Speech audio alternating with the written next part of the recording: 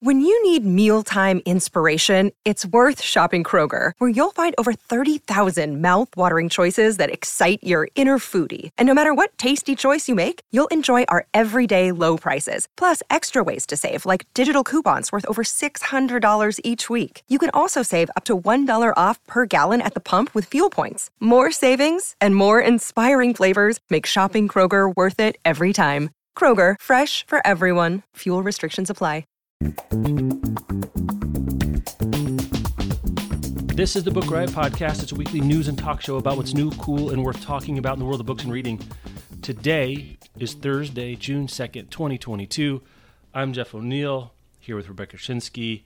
We got graduations, grade school graduations. We got field trips. I got attacked by crows on my run this morning. Summer is officially here, Rebecca Schinsky.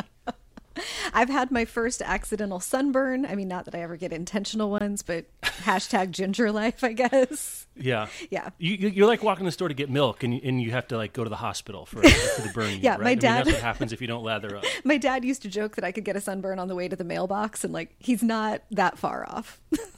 Yeah. Well, anyway, I hope everyone's summer is proceeding apace here. For those of you who haven't yet joined the Patreon, if you're on the fence about it, last week's bonus episode was Deals, Deals, Deals. We had a whale of a time. We had a really good freewheeling time. And then we're going to record right after this show that'll be in the feed next week. We're bringing back an old feature, Half-Baked Ideas. So it's not book-related necessarily. I'll tease this to you, Rebecca. I have one book-related thing, but I think it's such a big idea it needs to be its own episode. So I'll talk about that later. Okay. You galaxy brain there. You sit to, have a little espresso and a notebook and things get out of hand if you're not careful. Does this mean you actually finally found the one perfect notebook? Did it unlock? Yeah, it'll last about 6 days until I abandon it and start looking around. Got the wandering notebook eye. Lavenger's nice. This Moleskine hasn't paid much attention to me lately. I wonder what Field Notes is up to these days. So that's one thing that up here. All right, let's do our first sponsor break, and we'll do follow-up and shorter news until we get into a couple of meatier stories. Listener follow-up. You want to take the first one? This came in through a Patreon member here, which is pretty cool. And then I have an email follow-up that sort of conflicts it. So I don't know how we're going to do this, but you take first. Okay. But you go first. Well, head-to-head listener feedback. We like that. So we were talking about A Winter's Promise last week and puzzling over how did this thing we've never heard of end up on these Powell's bestseller lists. And we have a Wheelhouse member named Carrie who believes she's solved the answer or solved the mystery, works at one of the Powell's locations, said that A Winter's Promise... The one I go to. Yeah. That's the one I saw. Yeah. Said that it was A Winter's Promise was one of their staff picks and that it sold so well that then it got promoted to bestsellers, which are location specific for each of their stores. So if you go to another Powell's location, their bestsellers will be different. And she said she suspects it's because the paperback also is $11.95 in a world of $16 to $18 paperbacks. So good price point and a staff pick. You were talking... maybe it was on that episode and we were negotiating about the features that an independent bookstore needs to have to be pleasing to us. Now we're talking. You were talking about the power of a handwritten shelf talker. And so it sounds to me like a Powell's staff pick, probably with a handwritten shelf talker, made this such a compelling title that it landed itself on that location's bestsellers. So, okay, that's Carrie's take. So let me stop there for a second because I love this feedback. Thank you so much, Carrie. Carrie, if you ever see a gangly MF looking at notebooks with a wandering eye in the section, you know what I'm talking about? Say hello. I didn't even consider the fact that we were looking at local conditions, right? That was not indicative of some other trend. I look at the Powell's bestseller shelf quite often, and I always thought there was some maybe Portland regional effect. I never thought about a particular store's effect. One particular bookseller got something moving enough that it rose up the ranking, and then it enters that feedback loop, which I think we talk about, but maybe we don't internalize enough of once a thing is a thing, it's even more of a thing because then it's a thing that people see. So it's number one on the list. I'm talking about it. Now people like me who are browsing it now see it, who wouldn't have seen it if it was, just only spine out way back on one of the shelves in the science fiction and fantasy section. That kind of discoverability, that's why publishers always want to pay for co-op and stuff like that. If you put it out front, they want to be on the New York Times bestseller list. because they want to sell books, and that there's the rear looking indication of how many sales that means. But what they really care about is the forward-looking things. Now, that's a thing that people are going to be the tallest poppy in the field, and they'll look at that poppy versus all the others there. So that's a thing that actually happens. So here's it's not competing. It could be a different, it could be what they call it, simultaneous invention. But got an email. I don't think, I don't have affirmative consent for a name here. But anyway, this is someone who works in a bookstore in Iowa, and she says she brought in A Winter's Promise after burning through it, and then brought in 3 copies to sell. And since then, it's sold pretty steadily at I'd say a classic independent bookstores. And she says she originally heard about this title, not so much through TikTok, though she's sure maybe you've seen it there once or twice, but rather from various science fiction and fantasy booktubers and Mallory O'Meara, host of the podcast Reading Glasses, who also wrote Girly Drinks, which was really great. Yeah. I'm not ever sure I talked about that. Who's also a really good book person on the internet. Go shouts to them. That's the podcast is called Reading Glasses. So that's another, I don't know.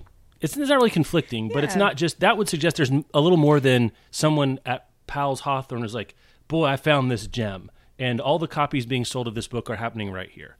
So who knows? Yeah, it makes me wonder if A Winter's Promise, and it's part of the Mirror Visit Quartet, Carrie also corrected us, it's not part of a trilogy, if that quartet was marketed, like featured in some of the IndieBound or Indie Next kinds of promotions that publishers do towards independent booksellers. I just wonder if it was, marketed directly to them in hopes of hand selling moments like this, or did they just get lucky here?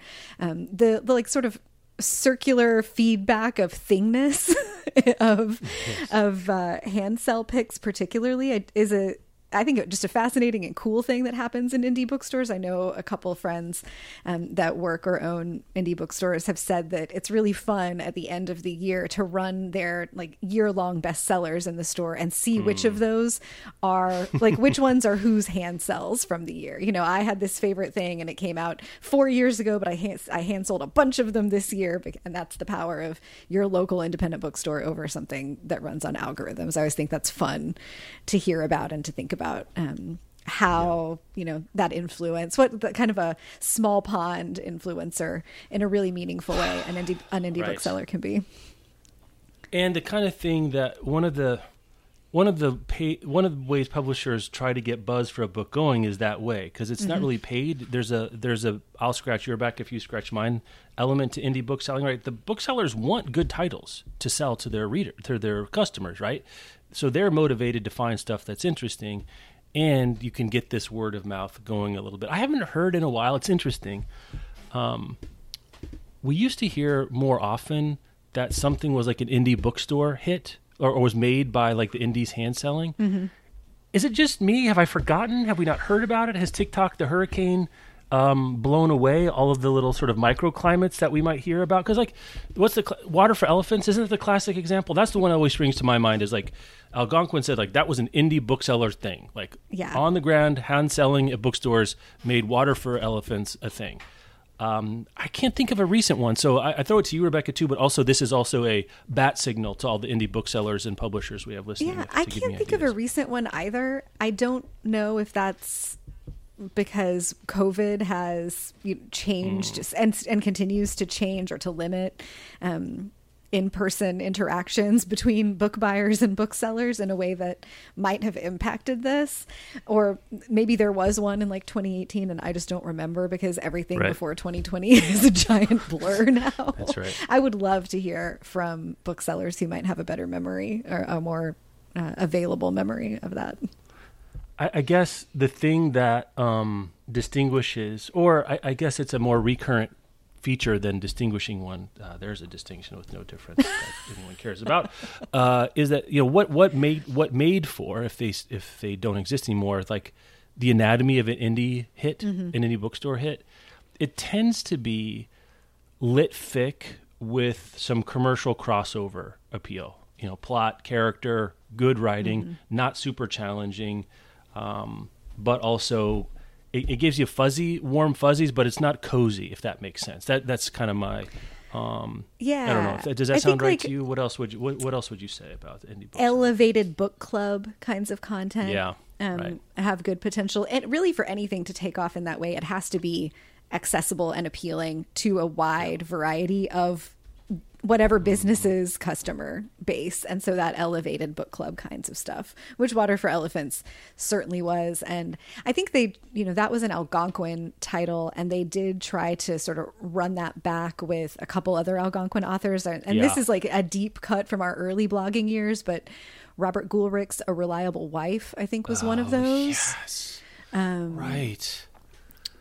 I don't remember. The new William Kent Kruger, I think they tried to do that with. Do you remember? They did some ads with us. But they were also trying to, that's the right kind of title. I think, now that we mention it, that just jogged something in my brain. I think maybe like A Gentleman in Moscow or Rules of Civility, like the Amor Tolls industrial complex maybe started out as an indie first kind of initiative. I won't be terribly surprised, I guess, if we see this decrease in terms of at least big visibility. I think there will always be titles that are indie bookstore darlings, or especially to individual indie bookstores, like it seems like A Winter's Promise is to a couple of these. But if we're not hearing about it on the big scale, like it's not an accident that Water for Elephants, A Reliable Wife, some of those really available big stories were from the time period they were from, where like book blogging was still kind of nascent in the way that most people who cared about books were not just getting on, though they were not surfing the web to find their way to a book blog and get their recommendations. It was just sort of coming up. Facebook was still relatively young. Instagram didn't exist. TikTok was a glimmer in someone's eye at that point. And so the ways to find book recommendations that were not going into bookstores were just limited, or reading, big media book reviews. And now there are just so many other sources. That space is so saturated, for lack of a better term, of places to get recommendations, that having something rise to, when you're talking about millions of views on TikTok versus a couple thousand independent booksellers got excited about something, there's still no competing really with that scale. It does make me think that the first mover against the, I guess, the visibility of something that did especially, or an indie book selling darling hitting a list that we would even notice about and hear a story that's an indie bookseller generated interest or sales. I think you're right. It's a celebrity book club, right? I think it's every month Reese has a pick, and those people, the Dictionary of Lost Words, that would be the kind of thing that would be in an indie darling. It's very, that's, you look at what Reese picks or whatever her team picks, and I still need to know this. I don't know how we need to find this out. Someday we're going to get a Reese birdie. Every single one of those it's hard to pick in advance, but in retrospect, if you told me any one of those, like, actually that was an indie darling, I'd be like, yep, that totally makes sense. Celeste Ng, sure, indie darling, that makes total sense. The debut author, Taylor Jenkins Reid, yep, makes total sense. Britt Bennett, total sense. Yeah. Britt Bennett, yeah, all of those. That's the thing, and you're right. I wonder, with the hurricane blowing, does it really matter to try to get a bunch of little windmills spinning? Just take what you can get. Another quick email follow-up here related to independent bookstores. A shouts to Dog-Eared Books. This is in Ames, Iowa. We had someone email to say, listening to your ideal bookstore lineup, kind of your features, thinks they tick all of them. Okay. Lilac trees in front, big south-facing windows in the college town, hardwood floors, comfy chairs, coffee, tea, snacks. Didn't think of this. Alcoholic beverages, a little after dark. Once the clock strikes noon, you turn your glass over, turn your mug over, and pick up your glass. Music is picked by the staff, handwritten shelf talkers, good merch, cute logo, and there's a bookstore dog. So there you go. And there's a bookstore dog. Well, now I've got to make myself a road trip to Ames, Iowa, I guess. Yeah. And Lovey is a trained therapy animal, so you can go there and get some healing snuggles while you're drinking your wine at 12:30. Competing email though from another listener about our assembling our dream or perfect independent bookstore says you can't have dogs or animals and a cafe in the same location because of health. So I don't know, Dog-Eared Books, if they have to keep that on the DL, maybe the therapy animal, like having an ostrich on a plane, there's a little exception. If it's trained, you got the right paperwork, you can make something happen here. But I will take my coffee over the animal. That's just me. But I apologize in arrears to any bookstore that may have felt like I was giving them an unfair shake by asking for both, a latte and a Labrador at the same time. This at least sheds light on the perpetual question in my soul of how come this bookstore doesn't have a dog. Yeah. Could be health.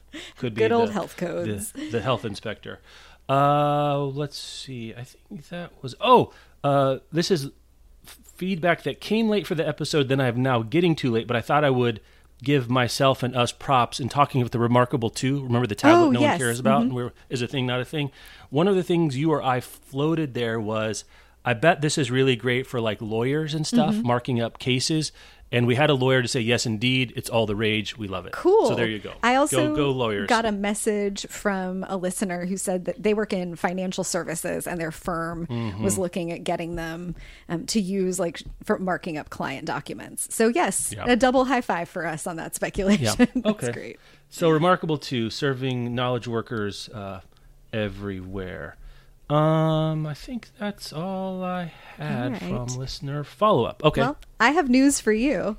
Yes. The results of the summer draft. I saw this. Come on. All right. I don't have a rabbit's foot. I got no horseshoes. I've got no animal paraphernalia. You had two in a row, Jeff O'Neill, but you're not there going we for go. a hat That's what trick. I'm talking about. It was my turn to win. Okay. All right. Did they tell us things? Yeah, they told us things. That we had a lot of single issue or like double issue voters that on both sides. Like I voted for Rebecca because of the Holly Black book or random other ones, but the one that was most frequently mentioned from my list was Holly Black.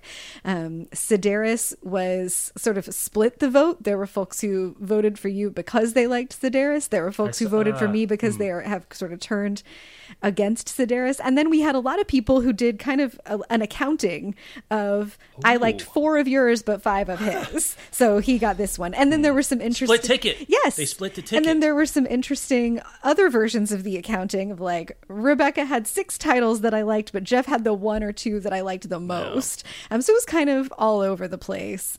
But I won it handily. And I'm not going to lie, it feels good to get to report that.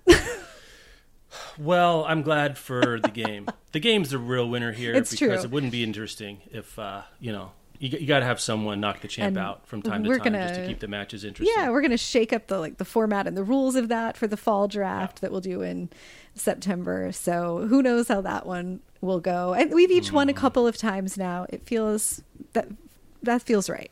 So. If it, I think if it is true that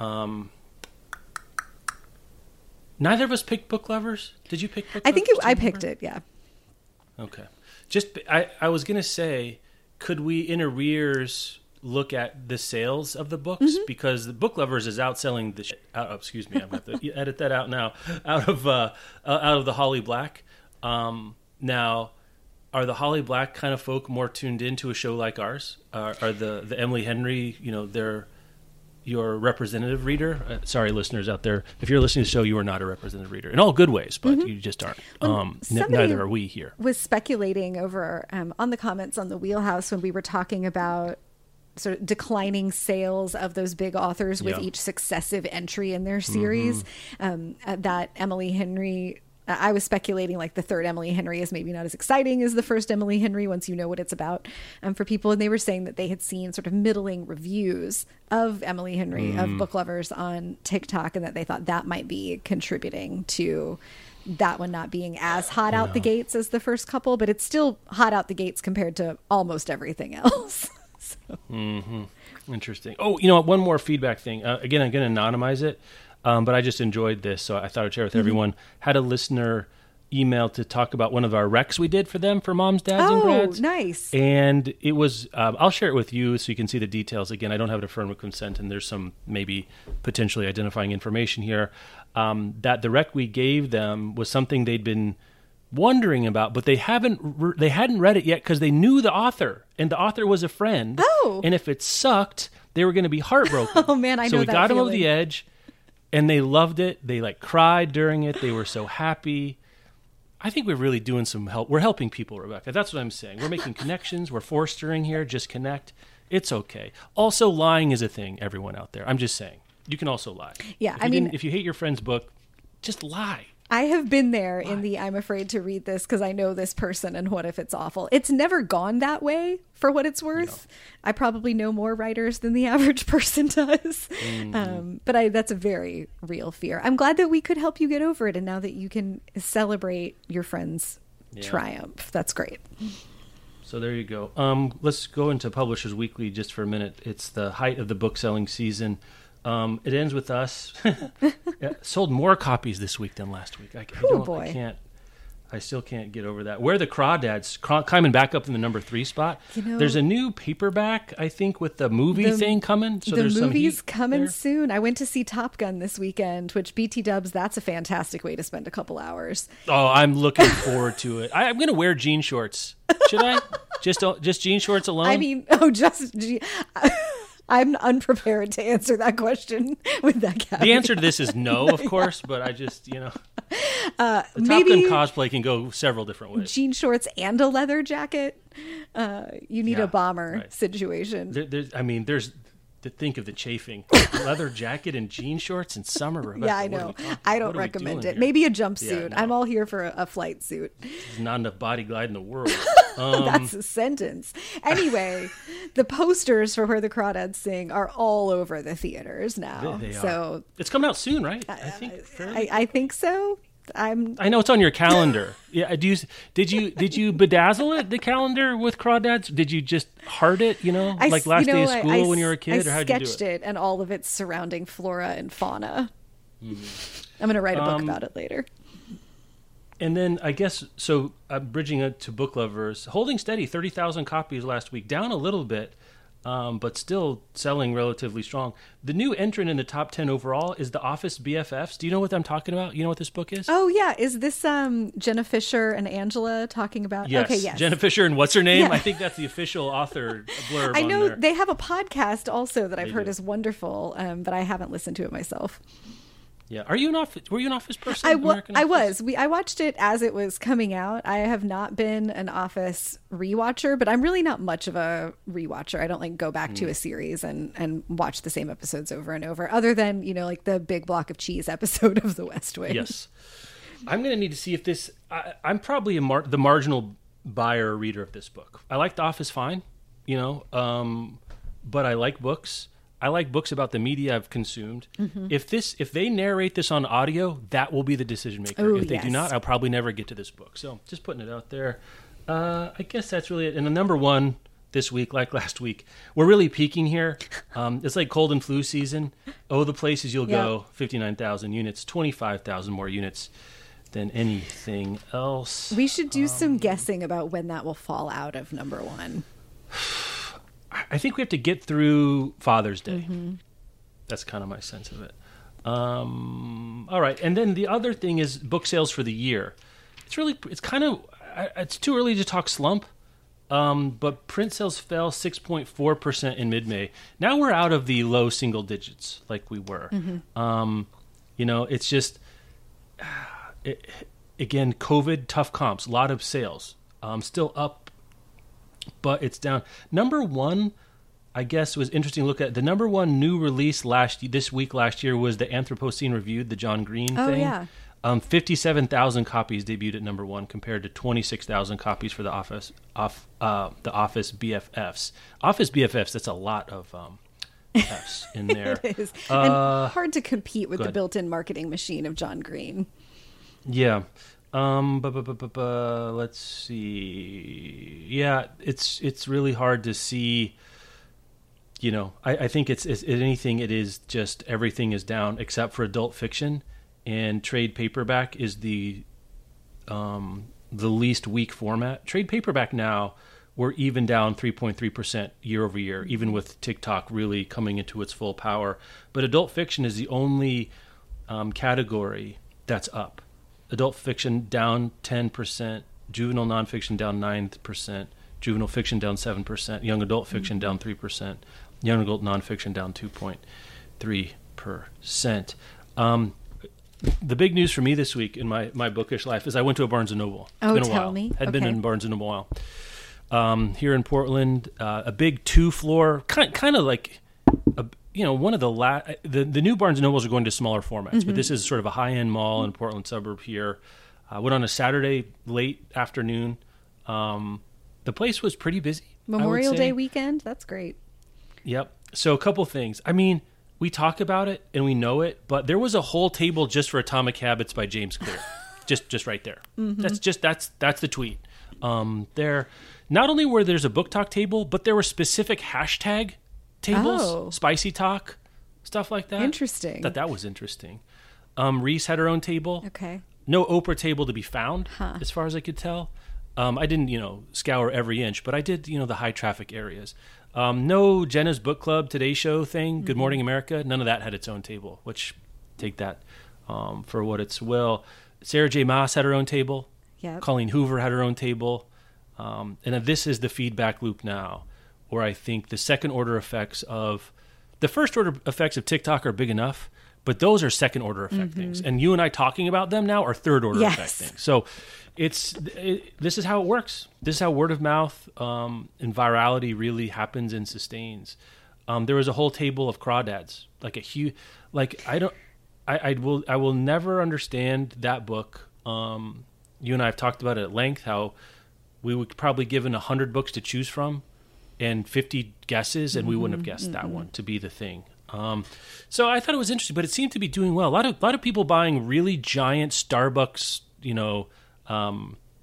milkshakes. I mean, caffeinated milkshakes. I mean, just enormous. The teen set, and this is something I forgot when you're 14. We were just talking about this the other day. We were reminiscing our beloved Barnes & Noble in the Plaza. Also, going to Barnes & Noble and getting a giant thing when you're 14 or 15 is just something to do. Yes. It just is. That's a thing you can do. You can just go hang. And your hang. parents will let you do it. Yeah, go hang. So, it looks, Barnes & Noble, it looked vibrant. They've updated some of the signage. It really looked good. I was happy to be there and spend some time. You'll have to go back at 3:30 on a school day once school starts again, and we'll see if that trend holds until September. Well, you're already there. That's kind of redundant for me to go. You're already hanging out there and checking out what everyone's buying. So anyway, there's the updates. So I guess let's do our sponsor break and we'll talk about a couple news stories before we go today. We forgot to mention we're hiring. Some of you know that our beloved Amanda Nelson is going on to bigger and better things, and her position, or a Amanda-shaped hole is left, and we're going to try to fill some of that. You go to bookriot.com/join us. It's a digital marketing manager. Help us grow our stuff. If that's something you're interested in. We do, media, transparent pay. You get PTO. What's the policies? Yeah, you want the do whole this. pitch? You tell them this is your job. Yes. Yeah, you do the whole thing. Yeah, so we do have transparent pay. It's on the job listing. We'll put the link in the show notes. We have offices in Portland, Oregon, and Oregon is how you say that. Portland, Oregon, and Vancouver, British Columbia. If you are in those locations, you can work from the office or be designated as, you can choose to work from home. And then we have the option to work from Virginia, Pennsylvania, North Carolina, or Illinois as well. And we also have staff and tax jurisdiction in those locations. So you'll see the pay listed for Portland and Vancouver, but we adjust pay up or down based on jurisdiction and the variance for the other locations. So you'll get a sense of the range. You can do your own comparison math about how much the place you live costs relative to the Portland or Vancouver if you want to sort of get a sense of it. But that's transparent. 4 weeks or 160 hours of PTO per year. We have paid volunteer time, good health insurance, 401k matching, really, really flexible working hours, and I think a very human work environment that allows for being a person who has needs and a life outside of work, along with actual policies that prohibit your boss from texting you outside of business hours. I would never. No, I mean, we only text each other outside of business hours for did you see this thing?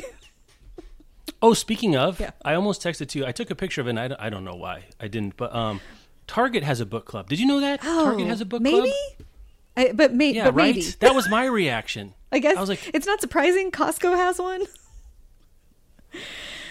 You had to join the Amazon Target or Costco book club and like do the reading and like show up to their hashtag live stream every month, which one are you picking? Target.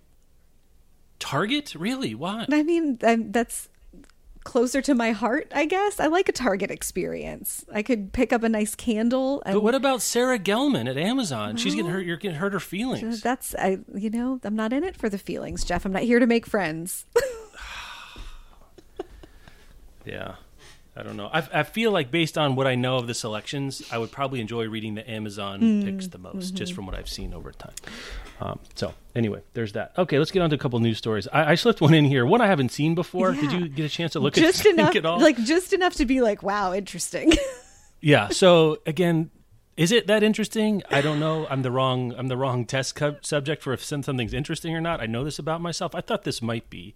So this is an Australian cookbook called the Tuscan Cookbook. So this is going to be weird for a second. I'm sorry about this. That's got option to be adapted into a feature film. So it's a real cookbook, right? And the two women who wrote it, Stephanie Alexander and Maggie Beers, are Australians who moved to Tuscany to start a cooking school. And so I think the way to think about it is the cross under the Tuscan sun with like Julie and Julia. That's kind of vibe is that we're going for. And once you say it like that, sure, let's go. And I'm in. I think the headline about it's like an adaptation movie of a cookbook is kind of head scratchery, but there's a little detail in the piece that also Stephanie Alexander kept a journal while they were doing this. And so like her diary really of that year informed a lot of it. This feels like, I don't know, a joint that I would want to see Diane Keaton in. You know? Diane Keaton? Or... Wrong. Diane Lane is in Under the Tuscan Sun. Any Diane? Oh yeah, really. No, but I was thinking Diane Keaton. Diane Kruger, you know. Sure. Lady Di. Pick a Diane. Yeah, this doesn't work. Pick a Diane. Yeah, that one doesn't work. But I mean, they're I think younger than that. I hadn't gotten fully to casting it, but when you do position it as Under the Tuscan Sun meets Julie and Julia, that's a very appealing kind of like women go off and have a fun adventure movie. I don't. Do any actual Tuscans live in Tuscany? It's a great Is it all question. expats? Are there any old ruined castles left to renovate, or are they all been sucked It's just up? Like I need to know midlife this crises. At this point. Is my it really it really is. Tuscany is the convertible to middle-aged white women. Yes, you buy your flowing linen pants and your big hat, and you go to Tuscany. Cut off your hair, get a bob, nice practical bob. Go out there and cook some stuff. So I will watch this. Yeah. I'm sure the vibes will be immaculate. Yes, immaculate vibes is probably the way to think about that. Speaking of Frances Meyer, who wrote Under the Tuscan Sun, she has a memoir coming out. Things have not been easy for Frances Meyer. Really? I was reading a blurb. I think I'm going to be into that, actually. I don't know. Neither here nor there. But I was like, Frances Meyer? Do you mean Nancy Myers? Let's talk about movies for a minute. But no, you were... Speaking of immaculate vibes, right? Has Nancy Myers done a show about cooking? Seems like she should have. No, but all the movies always have the houses in the Nancy Myers movies have, famously gorgeous kitchens. So it is funny that they always go to the farmer's market on Long Island to their beautiful kitchen and then they make pancakes. It's like, wait, what are we doing here? You just bought great artichokes and you're going to syrup something? Like, let's see some real cooking. Let's go. I know. I rewatched Something's Gotta Give recently and they are like she and Jack Nicholson are making pancakes in the middle of the night. Diane Keaton and Jack Nicholson. God, that movie. Jack Nicholson is unbelievable. And truly, really wonderful. Oh, it's really good stuff. Okay, marketing insights. I didn't spend this is fascinating. So, well, why don't you take this? Sure. This was Ingram. You found this. You put in our company Slack. I was like, oh, interesting, and then kind of let it go after I browsed it. Where do you want to go with this? I think this bubbled up in it bubbled up in a non-book related newsletter that I get. But listen, my newsletter habit is well documented, so I can't be relied upon for where the link first showed up. And Ingram followed a bunch of books, like 1,500 titles over the course. Sorry, not 1,500, 150,000. They followed 150,000 titles over the course of 3 years to try to see what they could learn. And Ingram is a book distributor and they also have a publisher arm. So what they could learn about how Amazon sells books, what Amazon does with pricing and the buy box, and what does your sales rank mean and how is it determined? And sort of, if you know those things, could you backdoor your way into changing anything, or maybe identifying best practices for how to position the books that you publish on Amazon and hope that they will perform well?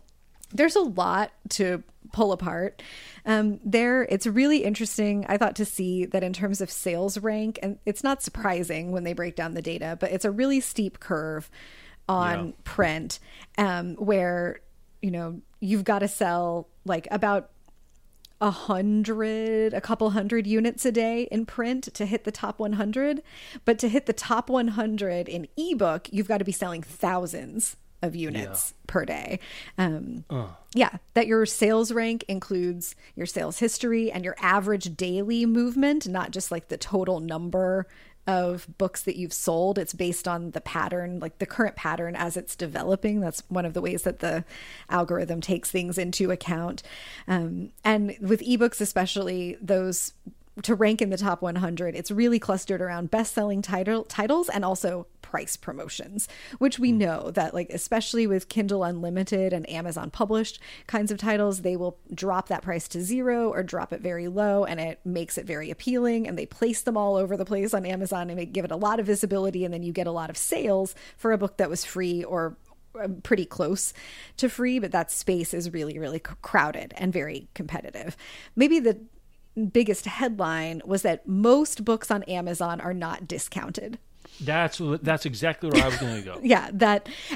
This should have been, I think, in a giant pop-out box in this analysis, that more than 50% of all books on Amazon are not discounted. About 55% of ebooks are or were over the course of this 3-year study that they did. But in general, most books are not discounted.